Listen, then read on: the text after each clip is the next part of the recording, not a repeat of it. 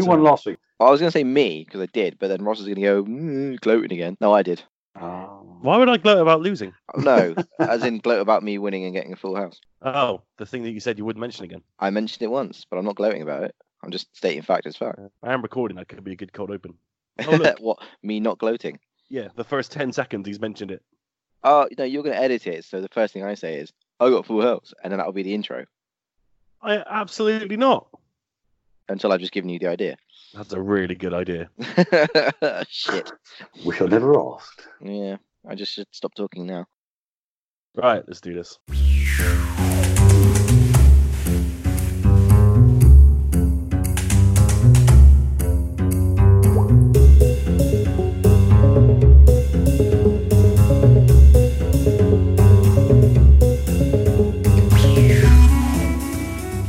Ladies and gentlemen, welcome to episode 47 of the Finger Guns podcast. My name is Roscoe, back once again with a better microphone. I'm feeling a lot better this week. Hey, thanks for asking. It's really nice of you. I'm here with Mr. Paul Collett. Hello. Hello, why did that take so long? I don't know. I was going to try and think of something funny, but my mind just went completely blank of everything. So, yeah, I just done a hello. All right, hello. How you doing, buddy? Oh, mate, living the dream. My back is awesome. How are you? Yeah, I'm good. I'm coronavirus free and stuff. So it's all good. Like 29.9936 million of the population. I think you're okay. Yeah, it's all a big faff over nothing, isn't it, really? I think we still should be concerned about it, but I don't think it's a big faff over nothing. It's somewhere in the middle. Not like Jurgen Klopp, you know what I mean? Shut up. And of course, Mr. Greg Hicks. Hello. Hello, mate. Now, being a doctor, what can you tell us about coronavirus? For one, I'm not a doctor. No. Two, I work in orthopedic theatres, so I can tell you that it doesn't break bones. Well, that's good. Yeah. That's something positive. And as far as I'm aware, it hasn't hit down in the southwest yet. Oh, good. There's a shame. There's a few people in Taunton that I could wipe out. Yeah, I don't think it's very selective, though. I don't think it's something you can set loose on a specific amount of people. That is disappointing. According to Trump, it's all just going to blow over anyway. Didn't he just buy Twitter? Some of his party, I think, or someone in his party has just bought a massive share of Twitter. Yes. So they're going to look to try and outbuy, what's his face? Jack. Republican mega donor buys stake in Twitter and plans to out Jack Dorsey. Well, that is shocking. In the year of an election, who'd have thought it? Yeah. All makes perfect sense. How are you, Greg, anyway? Oh, I've had an absolute rollercoaster of a week. Oh, do tell. No, not really. I'm boring as fuck. Oh. Yeah, no, standard week for me, really. Smashing. What a fun way to start the podcast. Same old shit, mate. Same old shit. I would introduce you to Mr. Sean Davies, a man who has been present on every podcast so far this year. But this one, he's not here. Sadly, his throat has given out, which is not surprising. Ow. What was that? Nothing. My back just fall off the bed. I may have just slid off my chair. I'm okay. Oh dear. Do you want to start that bit again, by any chance? Have you ever seen Family Guy where they're all sitting in the booth in the pub and everyone starts crying? So yeah. Joe starts crying and he just rolls away. That's exactly what I imagined just then. Oh, that was really good for my back. That was good. Oh dear. Slim. Anyway, where was I? You were talking about Sean not being dead. He's just got a sore throat, which is an integral part of a podcast. Yes. If he can't talk, then he has a hall pass to escape. Oh, we could have set him up a Captain Pike thing from Star Trek where he just beeps his answers. Or we could have just had him running his entire thing through like Google Translate. Or Alexa. Yeah. Hello, I am good, thanks. How are you guys? Oh god, that would really enhance the runtime, wouldn't it? Oh yeah, it would. Wow. I have been playing lots this week. I love the fact that we're so caring that every time someone isn't on a podcast, we just mock them for it. Yeah. Love you, Sean. We do it because we care. Yeah. Get well soon, friend. All right, let's move into what we've been playing. So, this may not take long. Mr. Paul Collett, what have you been playing? Well, this is actually going to take no time at all because I still have repetitive strain in my trigger finger. So therefore, picking up a joypad is kind of painful. But I have had a injection right in the knuckle, which absolutely killed, and hopefully that's going to do the job. So I could say I've been playing Super Mario Run or Sonic Dash, but that's about it really. So yeah, can't share anything fun. Smashing. Yeah. So you've been enjoying the mobile games this week? Yeah, I've been sort of diving in and out because, my other hand, which is quite good, it sounds absolutely weird, doesn't it? So I'm going to stop talking. I shouldn't have asked anything then, should I? Absolutely not. Dear. No, how terribly awkward. Let's move on. Mr. Greg Higgs, what have you been playing this week? Bit of a smorgasbord of games for me this week. I've been dabbling in PlayStation and Xbox. I've recently started getting into Plague Tale. Ah, yeah. Awesome. Yeah. Game. What's that? You reviewed it, the one with all the rats. Yes. Yeah, you reviewed it quite highly, didn't you, Russ? Oh, it's wonderful, yeah. It's a massively underrated game that everyone should play. I'm enjoying it, but what I don't like is the same problem that every kind of thing like this happens is kids' voices. Kids can't act. They're not trained in, being able to enunciate properly and express and all that. So Hugo's voice just annoys me already. And I'm only on I've just done chapter 1 and I'm like, oh God, I've got to keep this kid alive. Oh, fuck. It's just like, I mean, you played it, but for anyone who hasn't, it's just that, where's Mummy gone? Why isn't Mummy here? And like, oh, for fuck's sake, I know you're panicking. I know you're obviously reading the script that you've been given, but Christ, how much more of this? How many chapters are in there, Ross? Did you finish it? I did finish it twice, actually. Oh, wow. Yeah. How many chapters are there? You'll find out. Oh, don't really spoil it for me. So, yeah, I've started playing that.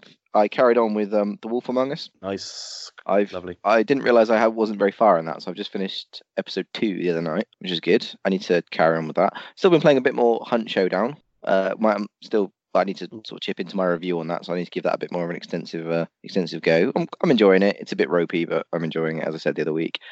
And I downloaded Kingdom Hearts 3 earlier on, or the other day. It's on Game Pass now, right? It's on Game Pass, and hooray for Game Pass, because I'm glad I didn't buy that game. Now, I have played the first 2 console Kingdom Hearts when they first came out, so 1 and 2 on the PS2. I really enjoyed them, but I think it's the same as like The Matrix and Back to the Future. They obviously did better than they thought they would do, so they obviously went, shit, we need to write sequels out of these. And Kingdom Hearts is just so fucking massively weird, and the storyline just makes no sense. I haven't played any of the spin-offs like Birth by Sleep and 358 by 2 Days and whatever the other ones are, and Chain of Memories and all that bollocks. So even the recap at the start of it and the intro, and I'm like, I don't remember any of that. I vaguely remember who he is. No idea. No idea. No. Next. Don't get it. And I played about an hour and went, no, I'm not doing this. I'm not just going to sit here with the wiki trying to catch up on what I've missed. And yeah, I've deleted it. So yeah, hooray for Game Pass. Blimey. Yeah, I wanted to enjoy it. I mean, I know it had a prolonged development, and I was willing to give it the benefit of doubt. I didn't jump on the hype train as soon as it came out. And you got it on release, didn't you? Yes, Sean was super excited. So... Oh yeah, because you share games, don't you? Yeah, I mean, it looked fun. Me as a Disney fan, it's it's still there in front of me. It's as close as I'm ever going to get to a full-on Disney kind of RPG. Yeah, and I wanted to enjoy it, and I just went, no, I've lost patience for this franchise. So yeah, I kind of gave up on that really. What else have I been playing? Just to wrap it up, BioShock Infinite. Been really getting back into that, and just more of the Division really, which we really should jump on some more. Oh yeah, did you play it last night? Yeah, I was on till about, I don't know, midnight. I just cracked on and did a few missions, and then next thing you know, it's like, oh, I played 3 hours of it. It is, I mean, it's by the numbers Division, isn't it? So yeah, it's just incremental loot and shooting the same guys over again, and yeah, just really sort of cracked a few hours of it. So yeah, and today I've not really been doing much because I went back out on my bike, which was a fucking struggle. I haven't gone on a proper bike ride in months, and yeah, it was wet and windy, so I got jelly legs today. Yeah, I should have asked. Greg, what have you been riding today? My bike. Nice. She sounds lovely. Oh, don't. Oh dear. You ruined it, didn't you? I ruined it. What have I been playing? I have been playing 2 Point Hospital this week, which has just been released for Xbox One, PS4, and Switch. And I'm really, really enjoying it. It's a lot of fun. It is, without question, Theme Hospital in all but name. It's been developed by some of the same guys. It's got that same sentimentality. You start a hospital, there's some ridiculous, funny illnesses, and you just have to keep a hospital going. That's pretty much as straightforward as it gets. But it's Yeah, it's got a nice little learning curve. The first couple of hospitals I completely owned, nailed it, 3 stars, all of them, fantastic. Then I got to the third hospital and I lost my mind and I just couldn't breathe in some areas. It got very, very difficult very quickly, and suddenly I was panicking a tad. You can read my full review next week. We were very, very kindly given a code from Sega for this game, so thank you very much indeed. And so I'll get that up this week once I've played it a little more. Yeah, it's really fun. It's the port from PC to console is probably the best one I've seen so far. It's one of those games. I mean, it's a strategy game at its heart, so yeah, it shouldn't work on consoles and with controller. But this one really, they've mapped the buttons brilliantly, and it feels quite natural now on a console. It looks great on the old big old TV. So yeah, Does it have sort of like quite interested by the controls? Does it have like a mouse pointer that you control with the analog stick, or is it a completely different kind of? Yeah, it's just a little thing that you move around with the analog stick. Oh, okay. Yeah, and it moves smoothly enough. A lot of commands are mapped to buttons, so they're quite immediate. So you can just press certain things if you want to do certain things immediately, rather than tearing through menus. Oh, that's good. So I'm interested in the way like console games can adapt like PC stuff, and it's also like for my interest anyway. It's like a UI thing, isn't it? Do you know what I mean? I'm quite interested in UI because it's my job kind of thing. So yeah, interesting. I'm glad it worked. Yeah, me too, because it could have been terrible. There are some that are just not good, and this one they've managed to really make it work and feel like a console game, which is I think quite a feat in itself. Oh, nice. Really, considering it is definitely designed for PCs and mouse and keyboard. You know, it feels quite football managery in certain places. It's just all stats and just all numbers and words. Ugh. But yeah, they're easily removed, so it's not so bad. Faboosh. Yeah, X is select, circle is back, square is pick up. You know, what more do you need? You know? Well, good point. Yeah. It really is that simple. And yeah, it's great. What else have I been playing? I've been playing Fortnite, but you don't want to hear about that, so I won't bother talking about it anymore. Going really well, thanks. Thanks for asking. I miss gaming. I haven't played a game for like, I don't know, pretty much all this month. I absolutely miss it. I'm so glad you're on our gaming podcast today. Well, me too. You would have thought, eh? Let me tell you something, man. Video games are cool. They are pretty good. They're pretty good. They have their moments of goodness, and this month coming up is going to be a banger, but we're going to talk about that in a little bit. I do have what we've been playing from Mr. Sean Davies. He wanted to talk about House Flipper, which is available now. You can tell this is a video game. I'm not going to do his accent because I just can't. Oh, please try. No, I can't. I'll do it. It'll be terribly offensive. Do it. You can tell this is a video game because it's about people in their 30s owning their own homes. The game is about buying, improving, cleaning, and then flogging homes. The game has 50 houses to buy, and each is unique. One is cheap because there was a fire. Another looks like something out of the hood and has a stash of cash hidden in the floors, same in a closet. Another is the house from Home Alone. No, I'm not kidding. The gameplay is boring, but in a therapeutic kind of way, like PC building simulator. It's also weirdly rewarding to take a burnt down shack you bought for pennies and turn it into a lovely little house that you sell on for 50,000 more than you bought it for. If you like home improvement shows but can't be asked to actually do any, give this a try. It's £20 and I probably have my money's worth already. There you go, ladies and gentlemen. Oh, good. A solid review of House Flipper from Sean Davies there. Right, I would move us into the quiz, but there is no quiz this week because Sean's not here. No. Yeah, I know. Oh. Well, I've only lose anyway, so it doesn't matter. Greg wanted to keep up his winning streak. That's I did. Yeah. What happened last week? I absolutely trounced you. Actually, no, it was only 1 point in it. It was 1 point. It was 1 point in it, which was the game we. What game was it you didn't get? I can't remember now. It was a Final Fantasy 13 question. Oh yeah, which I'm shocked, but I'm glad it didn't go to a tiebreak. So. Yeah, I don't know what the tiebreak question was. He didn't share that with us. Probably for the best. But well done, Greg. Thank you. I'm sure it'll be back next weekend. Yay! Paul can just whine about Kiefer Sutherland again. I'm actually going to do it as well. It's I still think it's legit. Where's the proof? Well, you know, where's the proof? If you have to start the answer with "well," then no. Well, it's an interesting one. Let's put it that way. No, it isn't. Are you writing for Trump's cabinet because you're just deflecting that you have no evidence? Well, actually, hold on a minute. That's a little bit offensive. I'm just saying it's interesting because you know there is a few snippets online, granted without any proof. There's people saying that he was going to be in it, or hoping that he was going to be in it, or people were thinking that he was playing a character because he sounded similar to someone, but there's no definite proof that he was in Street Fighter X Tekken. Granted, but there we go then. That's not. I'm just saying, it's interesting. There are some of these snippets out there, and I'm pretty sure when the game came out, I'm pretty sure I remembered his name being mentioned, because otherwise that's why I got quite excited by it. You're pretty sure you read the first article that you Googled from Eurogamer that doesn't back up your... Yeah, my name's not Ross, okay? You know what I mean? Just back down. Oh, Ross, how you doing? All right, let's move on. You changed the Wikipedia to say he was in the game. I didn't change it. Let's not pretend that that's not a thing that happened. Now, hold on a minute. I don't know who this geezer is, and that's on my mother's lot. Absolutely no idea. I didn't even know how to change Wikipedia. I didn't know you could change Wikipedia. So, you know. That's basically the entire basis of Wikipedia. Yeah, I don't know. I don't really go in there and easily add information for free if you sign up and add information to any page. Okay, well, you can go and scour the internet. You will find that I'm not signed up to that site. No, your alter ego is. I don't know. Shut up. Just shut up. Change question. I'm getting old and grumpy.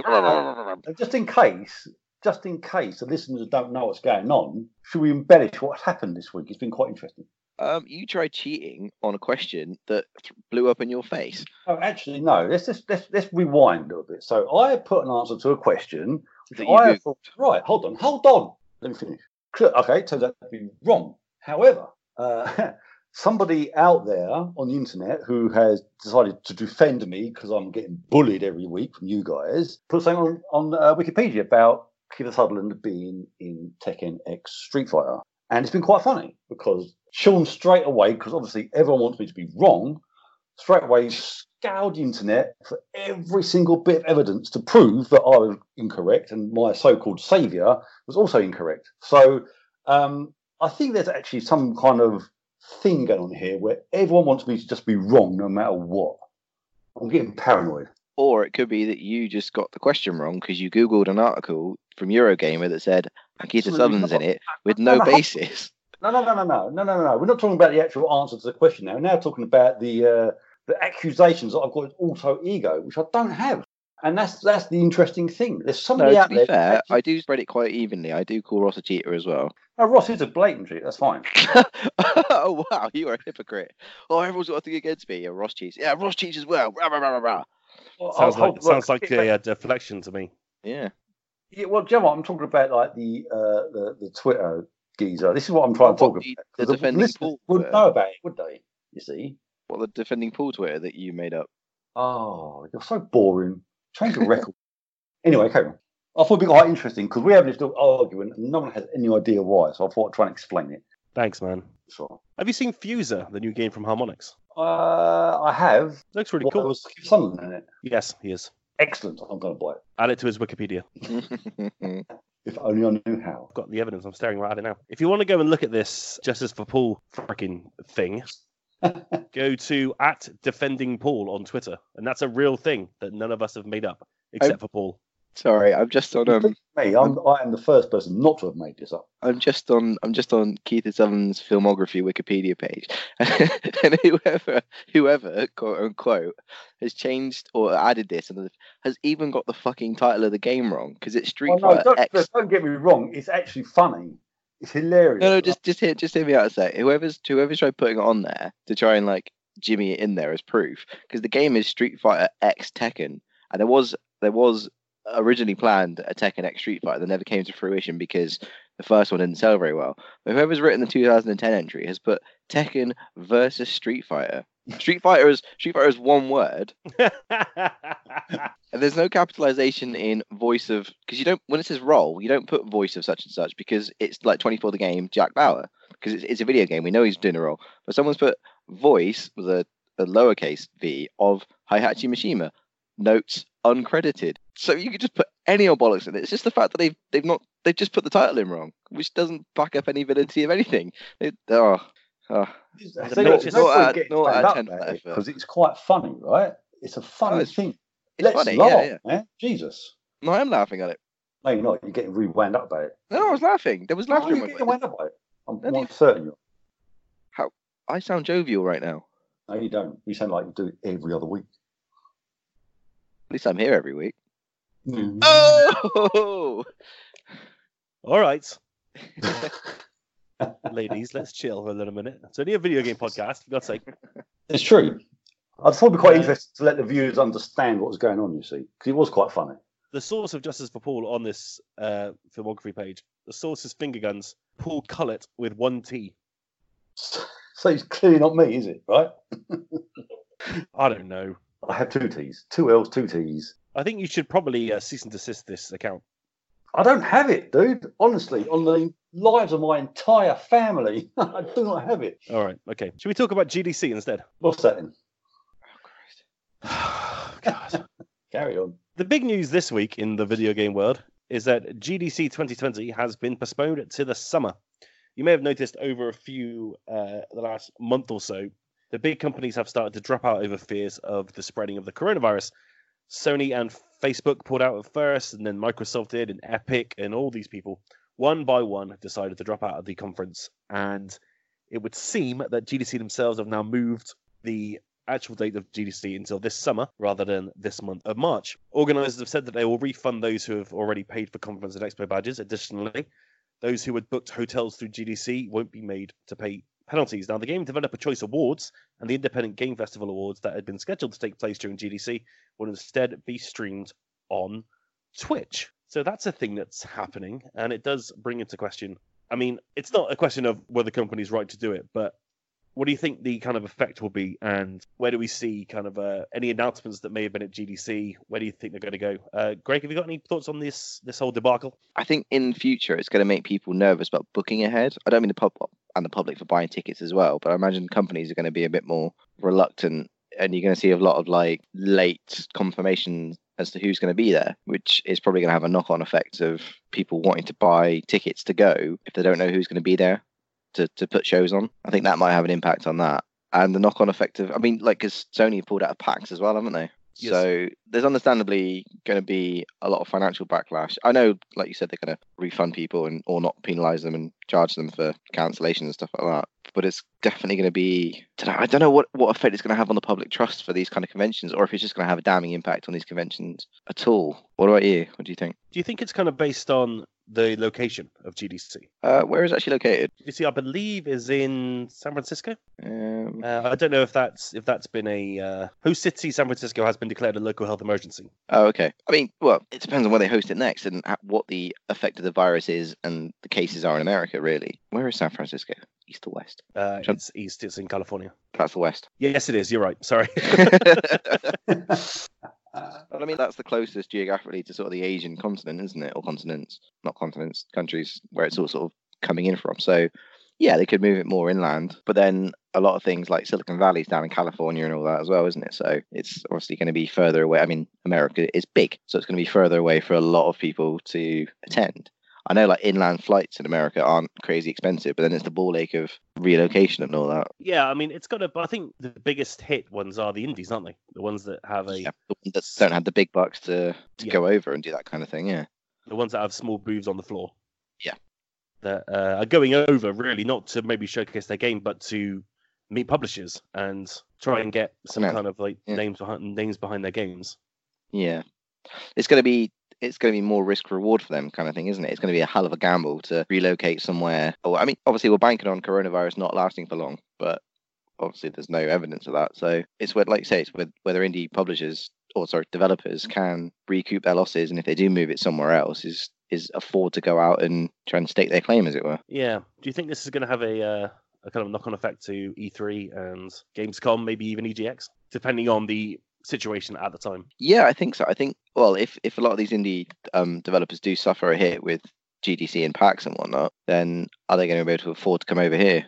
If that's what you're getting at. Yeah, I mean, there's been no claims that EGX Res, which is the end of this month, is going to be cancelled in any way. I guess London isn't a emergency at this present moment. No, I mean, there's only been like 35 cases of fatalities over here in the UK, not in London. I mean, just generally. So It's not as widespread as it is anywhere else. But no, I mean, EGX is primarily British and European developers anyway. It may not affect them then. Yeah. Yeah, Paul, as a sorry, Greg, on. I was going to say, no, sorry, 23 confirmed cases. That's not deaths. No. Paul, as a consumer and a punter, this kind of thing is kind of unprecedented in the industry, and yet a lot of giant companies are being sensible and putting themselves out of these things. Does it kind of affect what you would want from a giant event? So if you were to go, for example, to Gamescom and not have Sony and Microsoft there, but have it more like an EGX Res, so it's more indie based, and the smaller companies that have no choice but to be there are there. Would that dampen what you would want from something like this, or do you think that they're right, kind of pull their people out of it for the time being until the coronavirus has kind of settled down a little bit? Yeah, I think it would. I mean, I'm not as into indie games as you guys probably are. So if I was going to like EGX Res or Gamescom or somewhere where the big guys are going to be and they have to pull out, I'd obviously understand, but then I wouldn't also want to go because what I bought the ticket to go and see won't be there. So therefore, I guess the show is not. It sounds kind of like cruel given the circumstances, but the show is then not fit for purpose, if you like, for the people who want to go and see those things. So, it could have a massive ongoing sort of domino effect onto shows because I don't think the coronavirus is going to go away anytime soon. If EGX Res, as you just said, is it for, British and European people? Yes, we've got small cases in this country, but then it could be, by all possibility, there could be that people like the European gamers and developers probably won't be allowed to travel because of it. So there is that. I mean, yeah, we may be quite safe over here. I've got a few cases and whatnot, but obviously Italy, massive. In France, they closed the Louvre a day, I think it was, because, big public spaces are now being sort of cancelled because of the spread. So even though, we could be classed as fairly safe over here, if developers, programmers are not allowed to travel over here to show their wares, then a show like EGX Regs could be catastrophic in a way. So they probably have no choice but to change the date, and obviously the knock-on effects of that, like GDC, kind of huge. So as a consumer, I would probably want to get my money back, or maybe have some kind of something else going on at a later date where I could use my same ticket I've already purchased, but go to a later date and everyone will be there kind of thing. It's a really kind of unprecedented, like you said. And as there's these award things and so on going on Twitch rather than being at the show, that you kind of wonder if that could also set a precedent for future events in why are people going to bother travelling, like these smaller companies and forking out the money to travel and so on, when they can do all these things via Twitch. It could start a precedent in that way. I don't know, but it's unprecedented, and I'm not quite sure what the solution is. But as long as people don't get left out of pocket, then I think whatever they decide to do would probably be for best, really. Yeah, that's what I was going to ask about, the fact that they are moving a lot of things to Twitch, these award ceremonies and stuff. I mean, we see Sony put out a PAX. They're also not going to E3. Sony, once again, being very cagey and quiet about what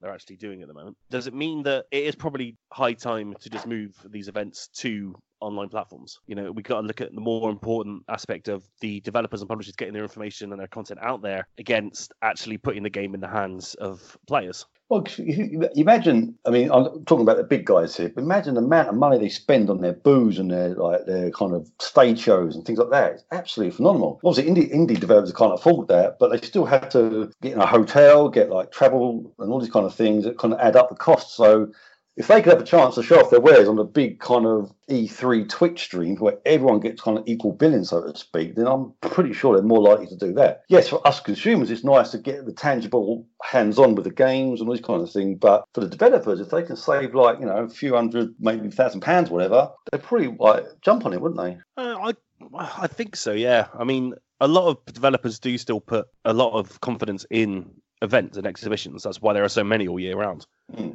Greg, have you got any thoughts on this? Do you think moving things online is probably going to be the way to go? Maybe provide demos for people to download if they pay a certain amount or whatever?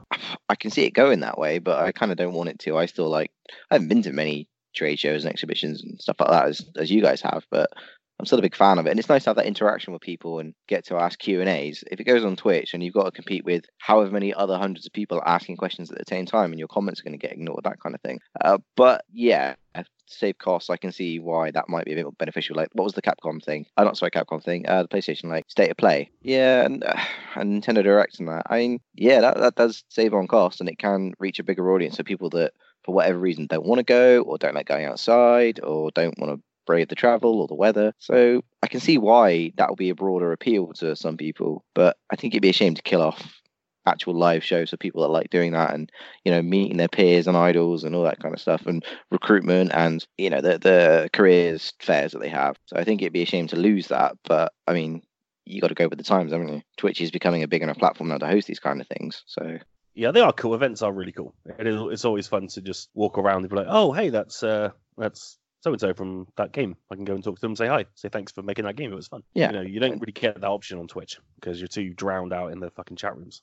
Exactly. And it's like meeting people from, like Eurogamer and the Outside Xbox lot and all that kind of stuff. And it's nice to meet developers or people that are there, not celebs, you know what I mean? Like people in the industry that you can go, oh, hey, it's that guy. And yeah, that is fun. And to lose that element would suck. But I don't know. It's an odd one. Yeah, you won't be able to go out for a cigarette and then casually stumble into Shuhei Yoshida, like Sean and I did back in EGX a few years ago. Oh, that was crazy. Nice. Those are cool little moments. Right, let's talk about the Xbox Series X, because Xbox have been incredibly cocky this week and been like, hey, check out how fancy our console is, whilst Sony are sitting there very, very quietly doing absolutely nothing, I guess. Microsoft are being very open about the Xbox Series X, not talking about prices or release date, but rather than what's inside the thing. And they did something very cool this week by announcing that if you buy a game on Xbox One, the Xbox Series X version will come to you at no extra charge, which is pretty cool. And hopefully will set a precedent across the consoles moving forward.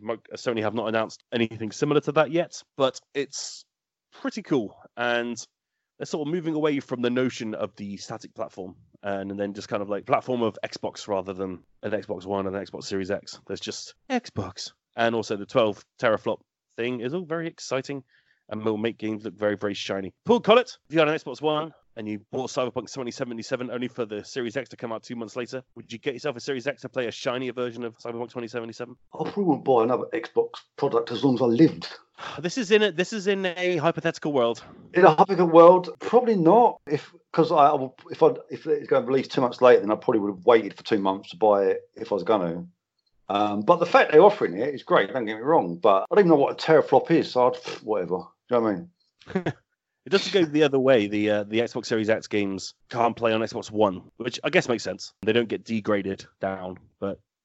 We had this conversation a few weeks back, didn't we? Where something along the lines of not getting the full money's worth because they have to worry about backwards compatibility. Do we have that conversation? I think we did. A couple of weeks ago, maybe? Yeah, we did.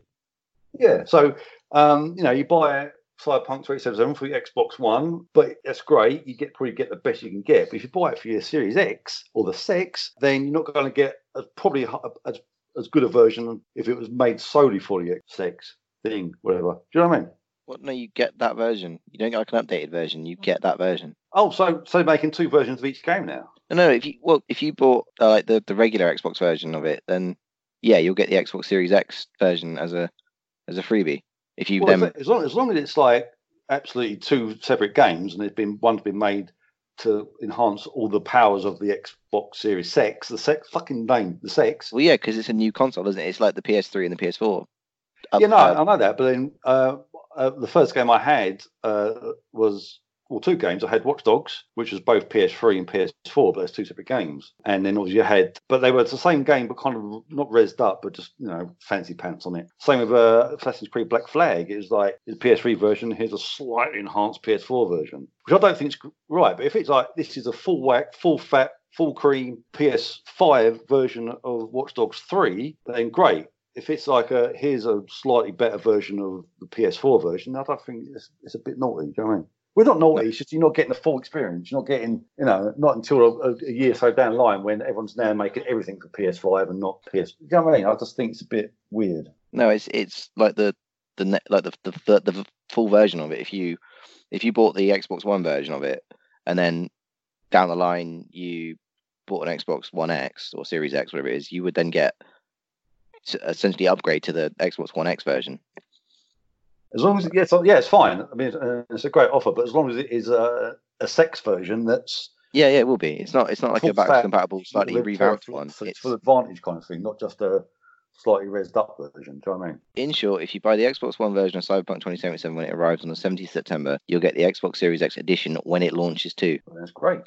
Gamers should never be forced to purchase the same game twice or pay for upgrades, CD Projekt Red have said. Owners of Cyberpunk 2077 for Xbox One will receive the upgrade for free when available. So what class is an upgrade though? Like, is it like DLC? Is that an upgrade? Is Anthem 2.0 an upgrade or a brand new game? Fucking. What I imagine it'll be is you'll be able to stick the Xbox One version of Cyberpunk into your Xbox One, into your Series X, and then a massive big old Series X patch will download onto it. And then you'll play a shinier version of the same game. So you'll be allowed to play, you'll have that one copy of it on for the One X. You can stick that into the Series X, and the Series X will then shoot down all the components and stuff needed for it to run better on the Series X. But is that still, wouldn't that still be slightly compromised? How so? Well, I mean, so you've got the Xbox One. Fucking Xbox naming conventions are terrible. So you've got the One X, and that's the game. And then obviously you've got the Series X, and you get obviously the goodness of the Xbox One plus extra. So I'm trying to get it, as long as it's not just like shinier graphics. And like if the draw distances, for example, are the same, so they can't download more stuff because it's just a patch, for example, then you're not getting. I'd rather have a version of it that's been written, created, graphics made for it. Everything is done for that one specific version, not like an updated version of the the Xbox One version. Do you know what I mean? I know what you mean. Yeah, you want a built from the ground up version of it on the new console. Yeah, exactly that. Thank you for having words that describe my pain.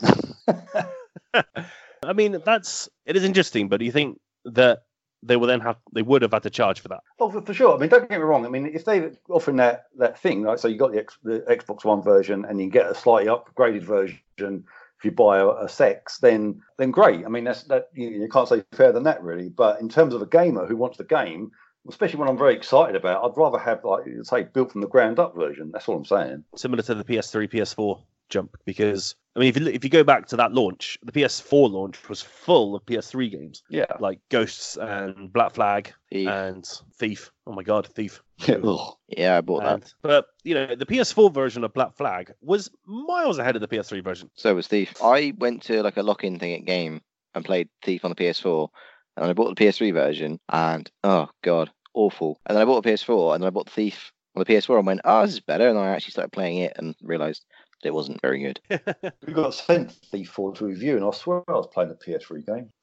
There was those elements of Black Flag. The first time you break out into the ocean, and you see the whales and the dolphins jumping out, and it's like, whoa, wow, this is next generation.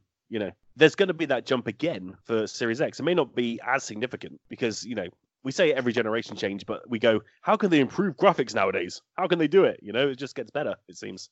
I mean, Joe, I mean, you can't really say fairer than that, really. So if you get the Xbox One X and then you upgrade the Sex a month or two later, and you get that game, but like a Black Flag-esque upgrade, that's not too bad.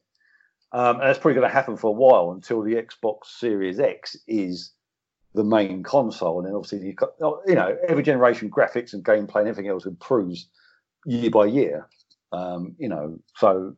I mean, that's fair. I mean, I just, for games that I really, really want, I want like the ultimate version. Do you know what I mean? Like when Watch Dogs first released, I had the PS3 version. Yeah, it looks all right. But yeah, you put it in a PS4 and oh, wow. And I've really, really wanted Watch Dogs. But there's still a feeling that I wasn't getting the full whack. You know what I mean? So, Greg, have you got any thoughts on this? I think it's quite a cool idea. I mean, I can see Paul's point of view. Like, if you're just getting an upgrade, does it equate to the full version? But then, what's to say that the version they're making isn't just for the base consoles we got at the moment, and all the next gen consoles are just going to be enhancements? Like, we're now in an industry where we can download stuff and patches and massive updates that maybe they are just making it for today's console, the current console, and this whole freebie thing is just an upgrade.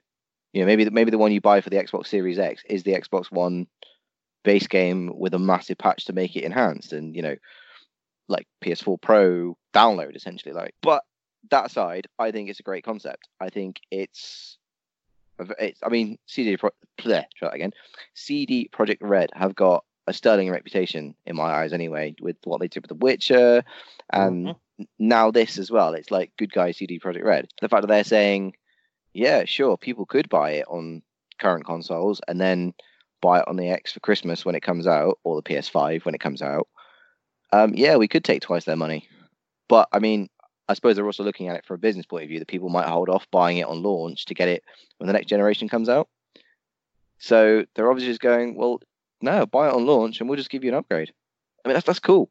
All right, they're not going to get people paying 100 quid. They're going to get paying 50 quid for one copy, and they're going, yeah, cool. Don't break the bank to buy it again. Just have an upgrade. Play it on your new console on us. I think that's really cool. I think that's a cool concept, and a lot more developers should get on board with that. Now, I'm not saying every developer should give away a free copy of their next gen title if you buy this gen, because yeah, there isn't going to be much profit in that, is there? But it might also give people the push to want to buy the next generation of consoles, because they don't have to fork out 50 quid again on another game. Or that was the problem with a lot of people like early adapting to like the 360 and the PS3, because there was no backwards compatibility, or there was very little. And people are going, well, I don't want to put 300 quid on a console and have one game on launch when I've got 50 games I can play now.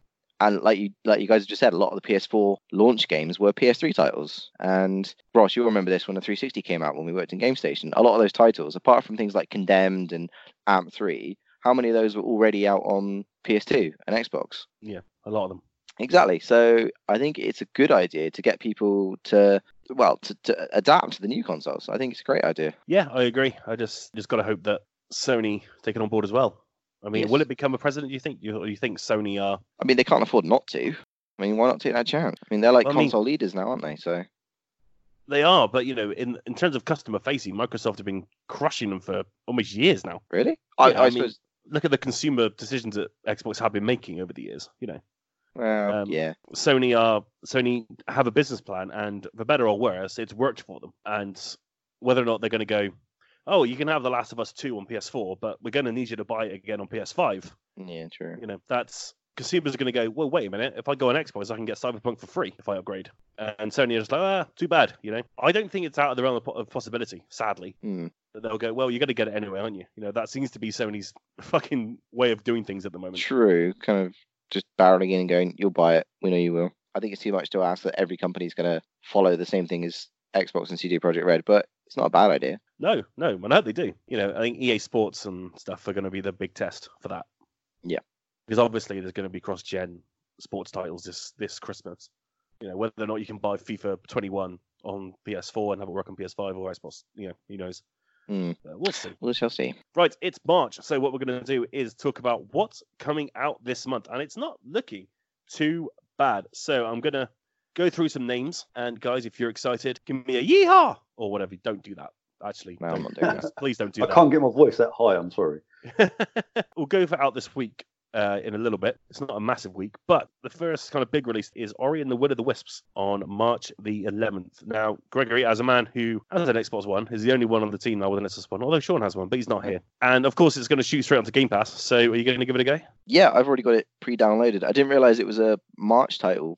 They had it on there like a month and a half ago. So I downloaded it going, oh, sweet, it's out, like Christmas or just New Year release. And I went to play it and it's like, oh, I think you're a bit early. Like that, it actually says that on the screen or something along those lines. I'm like, why give it to me now then? Why not say pre-install? It was just there on Game Pass. I'm like, oh, you fuckers.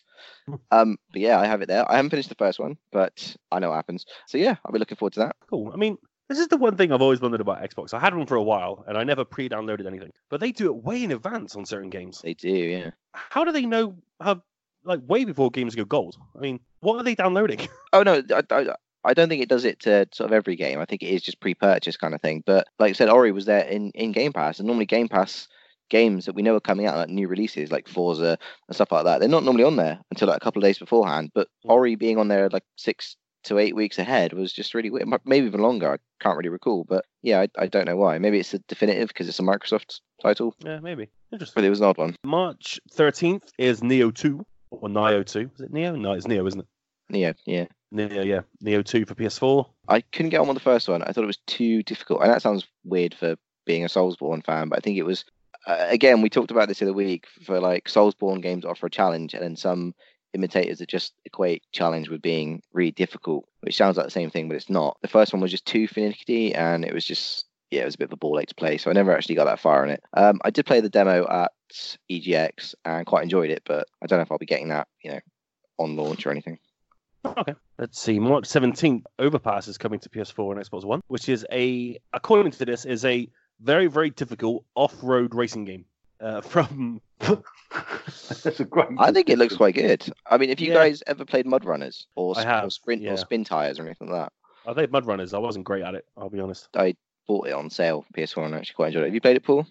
No, I haven't. No. It's good fun. You might like it. It's set in I think it's like somewhere like Russian or Ukrainian logging mills, and you basically have to transport equipment through muddy woodlands and forests. And it sounds really boring, but it's quite fun. You actually get to manually change gears in the differential and stuff, and slip and slide. And it's got some of the best mud physics in games, which sounds really stupid, but it's quite good fun. So I quite like the look of Overpass. Well, I've done all right with some rally games in the past. I don't mind a racing challenge. Yeah. March 13th. Sorry, I'm skipping around a bit. My Hero 1's Justice 2. Is that a Greg Hicks kind of game? Nope. Okay. My Hero, is that My Hero Academia or whatever it is, the anime thing? I believe so. My One Hero? My One Hero 1's Justice 2, yeah. Yeah, no, I do not care. Okay. Definitely not a Paul Jig game, so let's move on. Absolutely not. March 20th, I mean, that's the big day for the month. We have the release of Animal Crossing New Horizons on Switch, which I'm very, very excited about. I can't wait to play it. It's 19 days away. My God. And, of course, Doom Eternal coming out on March 20th. Who's picking up Doom Eternal? Anyone? Not straight away, no. Okay. Nah, not really. Right. Doom 16 was good, though. Yes, it was. Yeah, I think Sean is very excited for Eternal. So yeah, he queued the best part of nearly 3 hours to play at EGX, and I bailed, so that says a lot.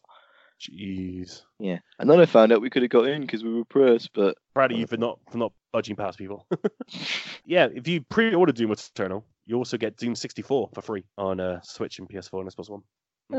Yeah, that was a little thank you for the delay that they did. Because no one bought Doom 64 the first time round. Yes, like the Dreamcast classic.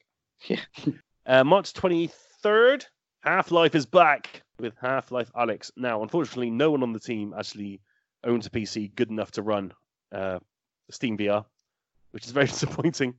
But that is coming out, and so people are super excited about that. Talking about the first AAA VR game there with some brand new Half-Life goodness. So, man, if I had the power, I would be all over it. But he'd also be He-Man as well. By the what? Hey. He'd also be He-Man. I got it. Hey. You said if I had the power. Oh. Yeah. Yeah, come on, Ross, man. Jesus. Oh, Paul, you're so money supermarket. Oh, I know. God.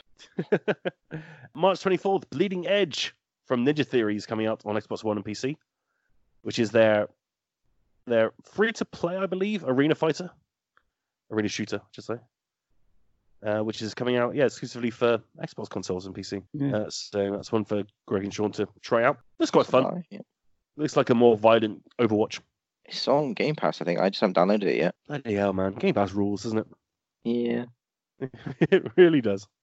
March 24th also sees Moons of Madness come out, which is a game that I think I played at Rezzed or maybe EGX a couple of years ago. Man, it's great. It's really tense and unsettling and scary. So I'm not going to buy it, but it was fun to play. If anyone is in the market for that sort of thing, you haven't got long to wait. Moons of Madness is damn cool. And of course, Persona 5 Royal, which is coming out March 31st on PS4. Wow. Oh, exciting. Persona fans are going absolutely insane for this. So, yay. Good for them. Hooray for Persona 5. Saints Row 4 re-elected. It's coming to Switch for some reason on March 27th. Wow. The hell, man. I know. Who knows? Who knows? Saints Row needs to go away. I actually quite enjoyed Saints Row 2 and 3, but then it just got a bit too silly. See, I sort of liked Saints Row when it just went, fuck it, we're just going to do whatever the hell we want. Saints Row 1 and 2, well, I thought they were quite kind of serious. They were also obviously having that sort of GTA kind of vibe from San Andreas. But then Saints 3 came around and there was like, oh, okay, they're actually trying something different. The Saints Row 4 was bonkers, but it's been out for everything now for the past 10 years or so. I didn't like Saints Row 3 just because it gave you everything too soon. It took away the challenge and fun of earning everything. It just went, yep, there you go. Playpen, go nuts. I was like, oh, all right. Sure. Yeah, true. That's a good point. Yeah. Anybody remember Tide of Tasmanian Tiger? Yes. Very good. Yeah. There's a Switch version of that coming on March 31st. Wow. Where's these things getting dug up from, man? Why haven't they remade Warhawk, but they have Tide of Tasmanian Tiger? Exactly. You took the words out of my mouth. Damn. So yeah, March is looking pretty good for releases. Obviously, if you remember, everything was supposed to come out this month, including The Last of Us and Cyberpunk and Final Fantasy Remake and, everything. But it's all been moved now. And so we're stuck with Neo, Ori, Doom, and Animal Crossing, which is fine by me. Well, the hype for Doom for some people is quite real. Oh yeah, I know. It's got a very excitable fan base. Mm. Yeah, I know a friend of mine is very excited for Doom Eternal. They pretty much plan their honeymoon around the release date. So I think he's staying at home and she's going on holiday. That seems to be the plan. But yeah, it's all looking pretty good this month. And of course, we have new games with gold and new PS Plus games on PS Plus. We have Sonic Forces, which is a really average Sonic game that came out far too close to Sonic Mania, which is the best Sonic game ever made. And of course, Shadow of the Colossus, which, it's pretty good, isn't it, Greg? Yeah, it's alright. It's amazing if you've got it's a full remake. It's not the HD version, it's a remake of Shadow of the Colossus. And I mention it every other week on podcasts. I'm not going to this time, but it's free. Just give it a go. You'll love it. Fall in love with the soundtrack and the gameplay. Boom. And if you've got a full actually, in my absence of gaming, I actually forgot I've got the BioShock collection and Shadow of the Colossus to play. I'm quite excited now. Hell yeah. Yeah. That's not a bad bunch of games to play. It's not. All free as well. How about that, eh? What do you know? Lovely jubbly. As Paul would say. Do you say lovely jubbly? Absolutely never. Okay.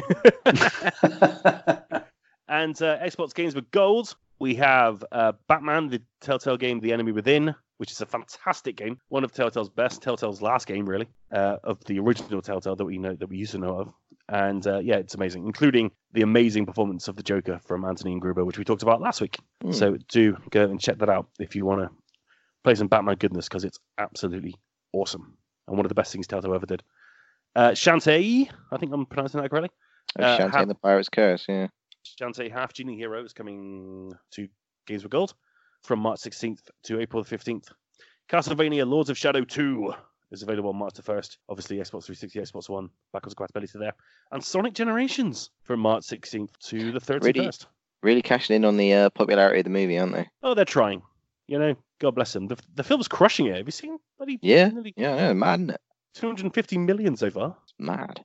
I mean, it's good. Yeah, good for them. It's not a terrible movie, so it's all gone rather well. If only for the animators that had to redesign Sonic halfway through the year. Yeah. Bless them. So yeah, again, another good month for Games with Gold. It's been a bit ropey on Games with Gold recently, isn't it? It's been great. No. So they've stepped up a little tad for. Yeah, it's nice. I mean, I played Batman when it was free on Plus, so playing it second season on Gold is going to be quite good fun. Yeah, nice. Well, that's what's coming out for you. I might as well just blend that out this week. Very, very quickly, Paul, Tom Holland, Back to the Future remake.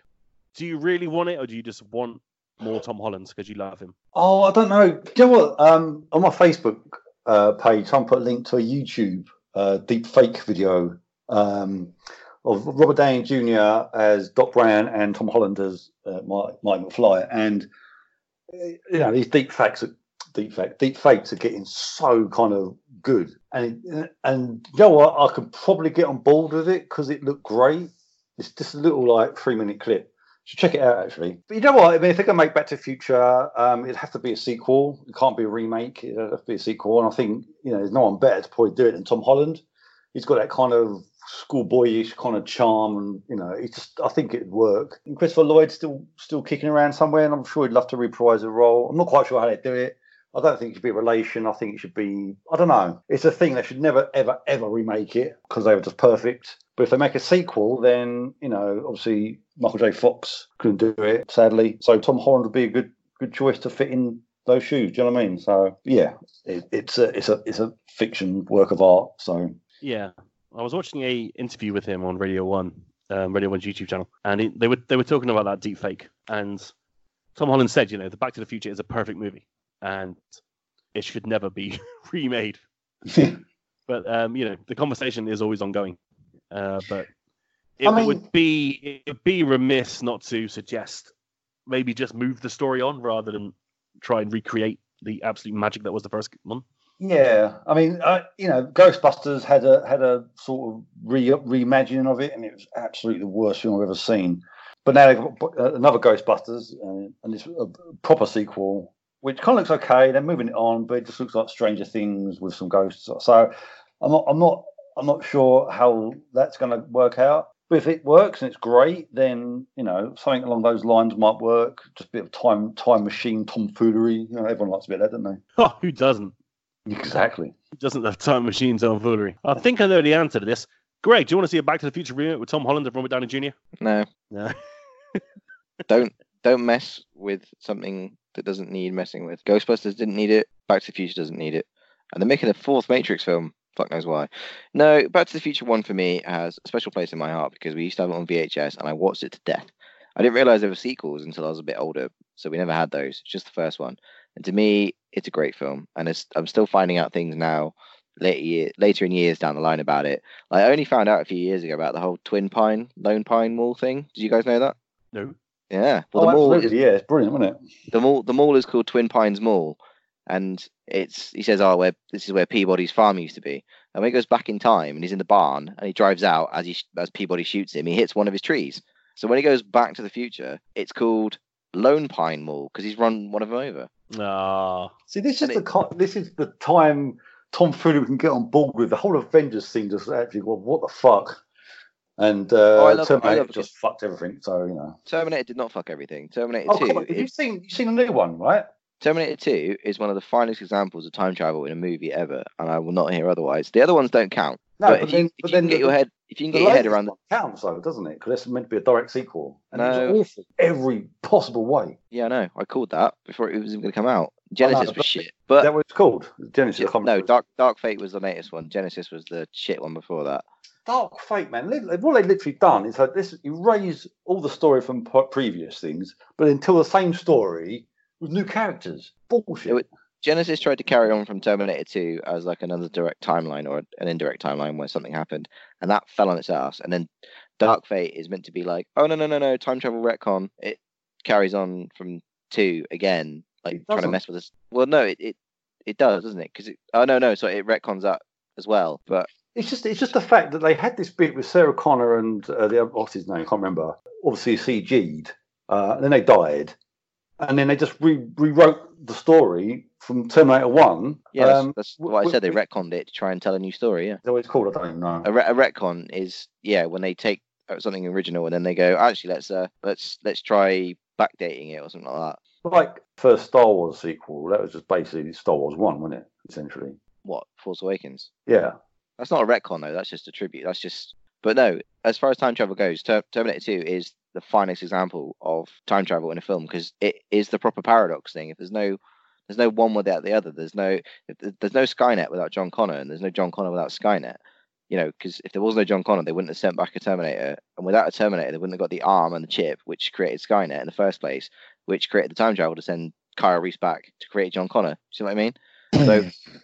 Yeah, a friend, my mate Mark and I once had this conversation on a few beers, and it was just like, I'm going to go now because my brain's leaking out my ear. But the question is, how like, the thing, I don't know if we can get into this in the podcast, but the thing that gets me is I had this arm. How did that arm ever get there in the first place? Because at that moment in time, there was no Skynet. Do you know what I mean? This is it. This is what I'm saying. No, but they used that arm to create the technology. Yeah. Skynet. That's the paradox. Without one, there would be no other. I think they broke it. I don't think it's thought it all the way through. No, go and have a think. No, it makes perfect sense in an inexplainable way. It's that time loop. It's like it is the self-fulfilling prophecy, and there's no like I said, there's no one without the other. But of course, to send Kyle Reese back, they had to have the technology in the future to do so, and they had to have Skynet to be able to do time travel, which of course sends a Terminator back, which leaves the arm and the chip there. So they had to have that to be able to have the time travel. And you're saying, how did the arm get in the first place? Well, obviously no arm, no Skynet. But then without one, there is no other. And my point is that it had to start. I get the loop you're saying, but it had to start somewhere. And how could it have started at all if there's no kind of Skynet? Do you know what I mean? Exactly. Yeah, weird, man. Yeah, there's no answer to it, which makes it a perfect encapsulation of time travel in a film. You know what I like about Dark Fate is, they got rid of Skynet and brought up Legion. I haven't seen it yet, so. Have you not? No, I don't care to, so you can spoil it if you really want to. No, there's no spoilers. Oh, maybe little spoilers. So there's no Skynet now. So basically what I'm saying is they had this whole story of Skynet and Terminator, John Connor, etc. They just killed everyone off and then started again with Legion, which is essentially Skynet, but they call it Legion. And then Legion, which is a brand new AI, decided to invent robots that look exactly the same as Skynet's robots. Oh, it's just pathetic. Anyway, carry on. Ross, end the show. And you were worried that we weren't going to fill out the podcast this week. Yeah, well, it's been arguments most of it, let's be fair. So that's a good conversation about Back to the Future we just had. I like that. Tangents, mate. Where would we be without, am I?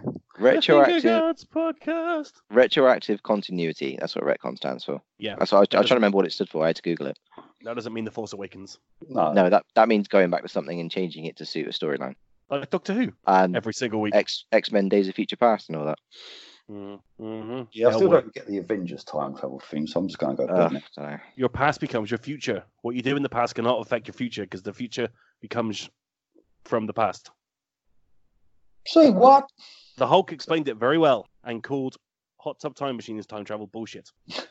Which I'm not sure about because I love Hot Tub Time Machine. You want a good example of time travel? Go and watch Predestination with Ethan Hawke. And I can't say anything more about it because it would literally spoil it, but it's such a good film. It's called Predestination. Predestination, yeah. Oh, okay. It's a proper Final Destination. It's a proper noodle scratcher of a time travel, and I absolutely fucking love it. I do love good time travel. I like Looper as well. And to an extent, The Butterfly Effect. Oh, I love The Butterfly Effect. It's one of my favourite films. I watched Gemini Man the other day. Oh, God. You good? Was it as shit as it looks? No, God, no, it's awful.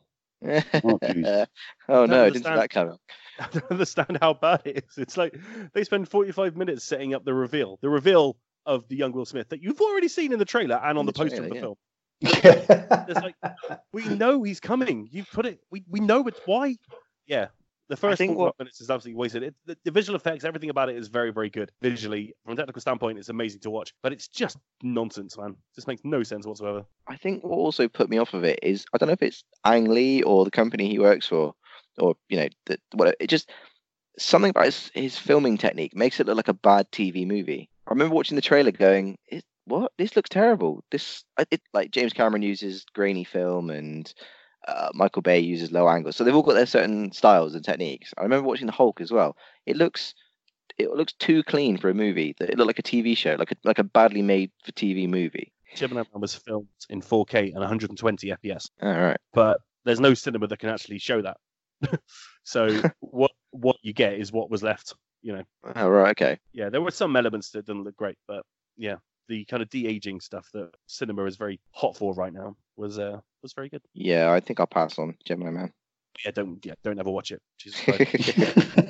So many better things to do with your time. Right, well, that's it. 1 hour 15. Look at that. Hey, padding. And everything to cut out, that'll be about 20 minutes in the end. Right, out this week, Curse of the Dead Gods. It's coming to early access on PC on March the 3rd. Baron's Fur is gonna fly. Yep, that is the title. March the 1st on Xbox One and Switch. Ib and Ob is coming to Switch on March 5th. Murder by Numbers, which is a very cool indie game that Sean was talking about a little while back, is out on Switch and PC March 6th. And March 6th, Pokemon Mystery Dungeon Rescue Team GX is a thing. I don't know what the fuck that is, but that's coming out March 6th on the Switch. And 60 Seconds is coming to Xbox One on March 6th. So that's it. Not a great week for video games, to be honest, but next week will be even better with Ori, of course, and Neo 2. So keep an eye out for them. And don't forget, your Games with Gold are going to be available from today and PS Plus on Tuesday. So look out for them. Thank you all very much indeed for listening, ladies and gentlemen. This has been the Finger Guns Podcast. Don't forget, you can follow us everywhere. All of our socials are in the description below. Our Finger Guns account on Twitter and our personal accounts as well. You can follow us on twitch.tv/fingerguns.net if you want to follow our Twitch streams. You can follow us on Facebook, facebook.com/fingergunsuk. If you really like what we do, and after this episode, why wouldn't you? You can join us on Patreon. Why not? For $1 a month, you can keep this bullshit going somehow. You can keep our podcast live on all podcast platforms that you're listening to this podcast on right now. That'd be very, very lovely. Thank you very much indeed. Do appreciate that. Thank you all very much indeed for listening. It is goodbye from Mr. Greg Hicks. It is. Goodbye. Bye from Mr. Paul Collett. Toodles. And goodbye from me. And fuck you, Kiefer Sutherland. Good night, everyone. Until next time. This has been the Finger Guns Podcast.